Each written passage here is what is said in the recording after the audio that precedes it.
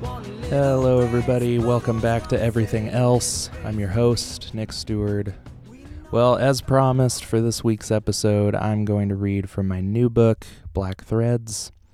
I'm going to go for a little bit for this episode and then do a whole lot longer for the Patreon exclusive version. So if you want to subscribe, you can do so by going to patreon.com/NickStewart. Charges for the Patreon membership won't start back up again until March. So if you sign up now, you'll get February free. Not too bad a deal.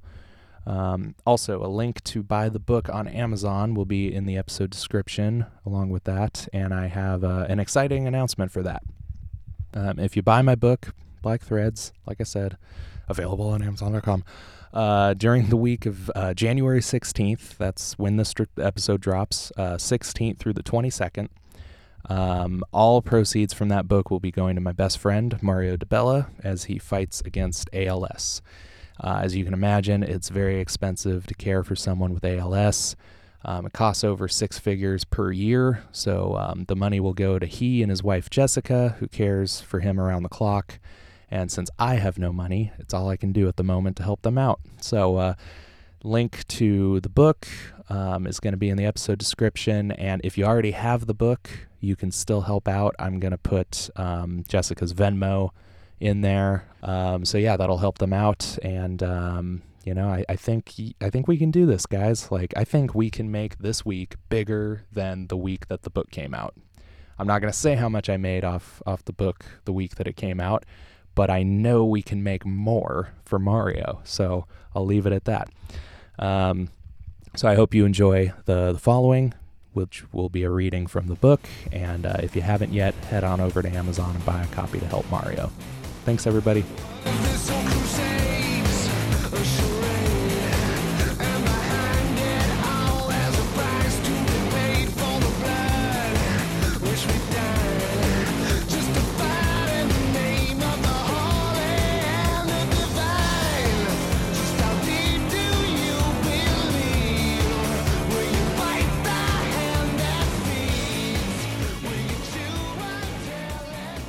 Chapter 1. There Once Were Dinosaurs. 1. Loss of faith in one's purpose in the world are lofty thoughts to have before noon, more so when they precede the first cup of coffee. The alarm clock went off at 9:12 a.m., and Finn Miller fidgeted in his bed, tangled in the sheets and covers until his hand emerged and found the snooze button. He opened his eyes and stared at the ceiling as if he would see a reason up there to stay awake. That is as long as it took for the mental deluge to come, the great questions. He was 38, alone, and occupied a 2-bedroom apartment down the street from his workplace. He kept his world small, and he liked it that way. He wasn't all right, and it had been that way for a long time. Finn's problem with faith was that it was hard to define where facts ended and where trust began. Faith requires both. And not for lack of trying, it seemed he could never grasp either. It hadn't always been that way, though. There was a time when he thought his faith was as certain and thoroughly tried and true as the laws of gravity, but one day he faced things that brought all into question. Ever since then, he was haunted day and night by the mysteries of life, and nothing but whiskey could make them cease. He swung his legs over the side of the bed and stood up and teetered until he recovered his balance. He had a slight crisis of the spins before that also corrected itself. He opened his squeaky bedroom door and listed to the kitchen for coffee as his feet shuffled across the floor. It was like his feet knew the longer his stride became and the higher over the ground they stepped, the more certain the course of the day became. They wanted to go back to bed, and Finn knew that because he wanted to go back to bed. He shuffled past supernumerary bookcases filled to the brim with volumes, from pamphlets to tomes. It seemed the majority of the apartment was books. He didn't keep much art, knickknacks, furniture, pictures of loved ones, or even food. There was a couch and a coffee table, and a television in the living room, along with a desk and a dinner table. Everything else was just books. And you could be sure that those few pieces of furniture also supported various stacks. He hadn't eaten a meal at the table for 4 years, which made its primary purpose book storage, just like the rest of the fixtures in the place. He poured his coffee into a mug that donned a portrait of John Owen on the side, a mug Stephanie had given him many years before. To Finn, nobody compared to John Owen. He could read Owen for hours, and often did, but that morning he read something different.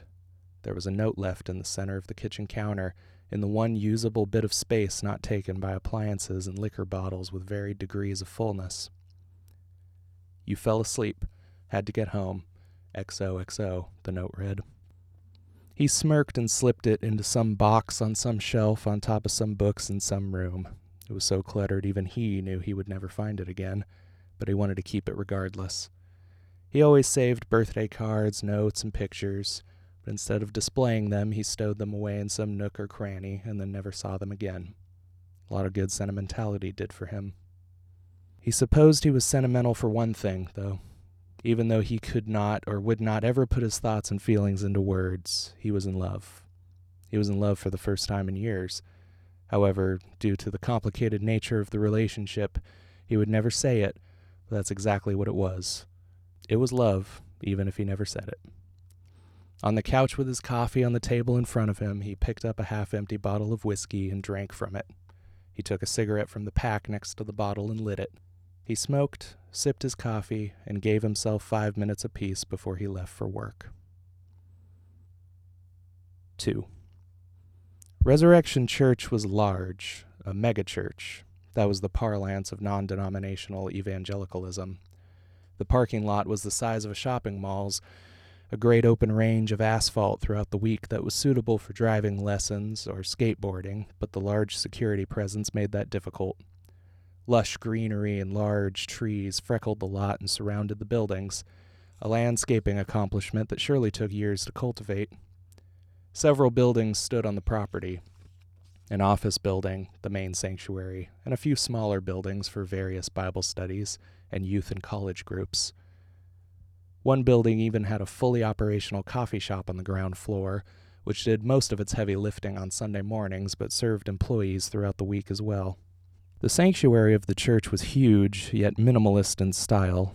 At just under 10,000 square feet, it had room for expansion beyond the 1,500 seats that housed its congregants.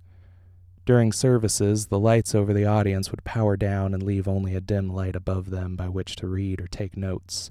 The largest television screens on the market were situated around the room so that, no matter where you sat, you could see song lyrics, Bible verses, or the pastor's face in high definition. Abby, the receptionist for the pastoral offices on the second story of the office building, sat with her elbows on her desk and both hands wrapped around a coffee mug with a floral design on it. "Good morning, Pastor Rich," she said. She was a woman in her 60s who maintained a facade of care and not pain. On occasion, there would come a groan when she was asked to do something, or a wince when she got up out of her chair, or when her rugose hands suffered an arthritis flare-up and made her unable to grip her coffee mug properly. That's when her true age would show, but between those times she stayed young. Elbows perched and coffee mug double-fisted, she greeted Rich the same way every morning when he arrived. He smiled and said, "Good morning, Abby.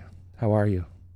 Pastor Richard Donovan was in his 40s, and for that much time on earth he had only a smatter of gray in his thick brown hair to show for it, and a smile that made you feel like you were the only person in the room, however disingenuous it may have been. If you met him at a barbecue, it would be the kind of smile that made you cease any other form of mingle.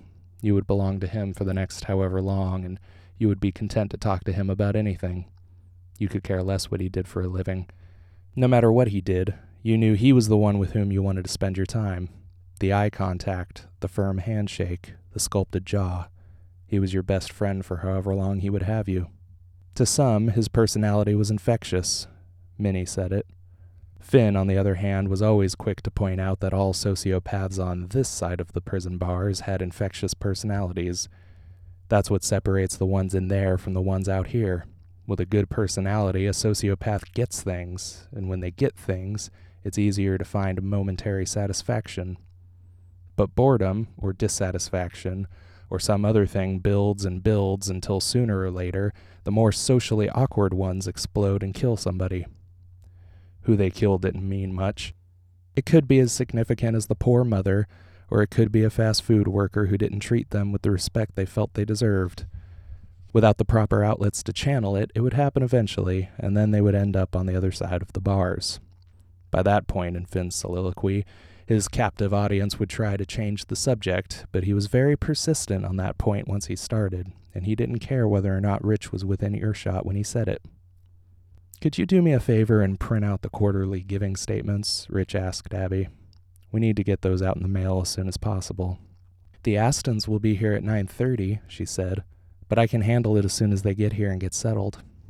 He smiled with approval. "Pastor Finn is late again," she said. Suddenly, he was serious, and he put his hands down on the high reception desk and interlocked his fingers as the smile fell from his face. "Abby," he said, "we didn't want to make a big deal about it when he stepped down from pastoral ministry, but we're trying not to refer to him that way anymore. He's just a biblical counselor now. That way people don't get confused, okay?" She covered her mouth like a small child who cursed at her grandmother's house. "I'm so sorry," she said. "I keep forgetting." He saw her remorse and brought back his handsome smile to assure her all was well. "Is there coffee?" he asked. Abby, mid-sip, exclaimed in the affirmative and stood up. "You get settled in your office and I'll bring you a cup," she said. "Thanks," he said. As he turned away, he added over his shoulder, "Let me know when Finn gets in, will you?" She nodded, thankful to have recovered from such a verbal blunder. Around the corner, as she poured him his cup of coffee, she called out, "Oh, I forgot, the new intern starts this morning." Rich's smile ran away once more. 3. Adam Taylor gasped with a half-knotted necktie around his throat. He had one hand on each side of the bathroom counter while he tried to stay on his feet. He watched himself in the mirror and hoped his mother wouldn't hear him. He had just finished high school that spring, and his mother, Jennifer, had pressured him to get a job. He suffered, as is already apparent, from panic attacks, severe anxiety. The condition was severe enough to complicate the matter of his employment. The pressure from his mother persisted undeterred, and a compromise was eventually met. Since she was friends with the receptionist, Abby, she was able to make arrangements for him to get an internship at their church. Her friendship with Abby began in light of her husband's death 14 years earlier. Abby, a younger woman then, but still many years Jennifer's senior, took it upon herself to be an ear that could listen and a shoulder that could bear the weight of a weeping woman. They had been friends ever since. That was Adam's first day of his internship, but while he had been getting dressed, an anxiety attack came out of nowhere. His mother knew about them, obviously, but out of embarrassment, he preferred to keep them as need-to-know as possible. What Jennifer didn't know was that Adam had been off his anxiety medication for 3 days. 4. Finn came into the church offices with his coffee cup in one hand and a large book in the other. His sunglasses were still on, which prompted Abby to ask him, "Is it too bright in here for you?" "I mean," Finn said sarcastically. Intentionally trailed off to nowhere, he was interrupted when she said, "The Astons are waiting for you." "I know that," he said. "Their appointment was at 9:30. "Oh, sorry," she said. "I was just letting you know." "Of course I know," he said. "Their session started 15 minutes ago and they're never late." "Well, you weren't rushing," she said, "so I just thought—" "It's okay," he said, and took off his sunglasses. "One day they'll be late enough for me to be on time." "You're late," came a voice from behind. Finn turned around and saw Rich there with his tablet in his hands, mindlessly clicking away at something while he walked and talked. "Well," Finn said defensively, "you're undressing me with your eyes, but I'm not about to make a federal case out of it." "I don't pay you to make my congregants wait," Rich said. "Of course not," Finn said. "You pay me to make them wait while I stand out here and talk to you about how you don't pay me to make them wait." Finn held up his bare left wrist to pantomime a glance at an imaginary watch. "And look at that, it's 9:46 now. The clock is ticking, I better get in there." Rich went back to his office with a dismissive wave of his hand while Finn made his way to his. Finn's office was smaller than the rest of them. Whether he chose this out of some melancholic self-sabotage or it was a genuine act of humility was a fact long lost to history. although one seemed more likely than the other. Compared to his apartment, the office was quite tidy. The desk was organized with distinct stacks of paper, a place for pens, etc. The other two walls were ensconced with bookcases to the ceiling. His desk and the chairs for visitors took up what space remained. Mark and Claudia Aston had been kept waiting for over 15 minutes. They were his first appointment every Monday, and it was his least favorite of the week. I'm afraid we're gonna ask you to leave. Guess you cannot win with the color of your skin. You won't be getting into the promised land. It's just another case. You people still don't know your place. Step aside, out the way. Wipe that look off your face. 'Cause we are the divine, separated from the swine. Come on, sing along, everybody now. God damn it.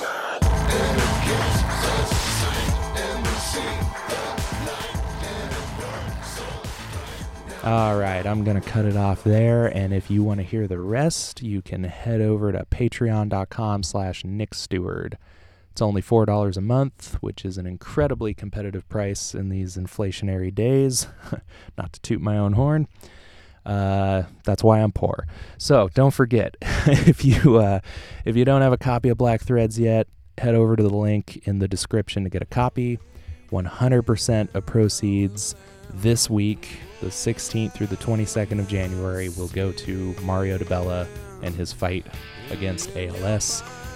Maybe you already have the book, still want to give, still want to help out. Great news. Jessica's Venmo is Jessica's Mario's wife. I said that at the top of the show, but most people don't have a memory. So Jessica's Venmo is also going to be in the episode description. So if you have the book but you still want to give, you can just send money directly there. So that's all I've got, and I'll talk to you guys next week, all right? Thanks for listening.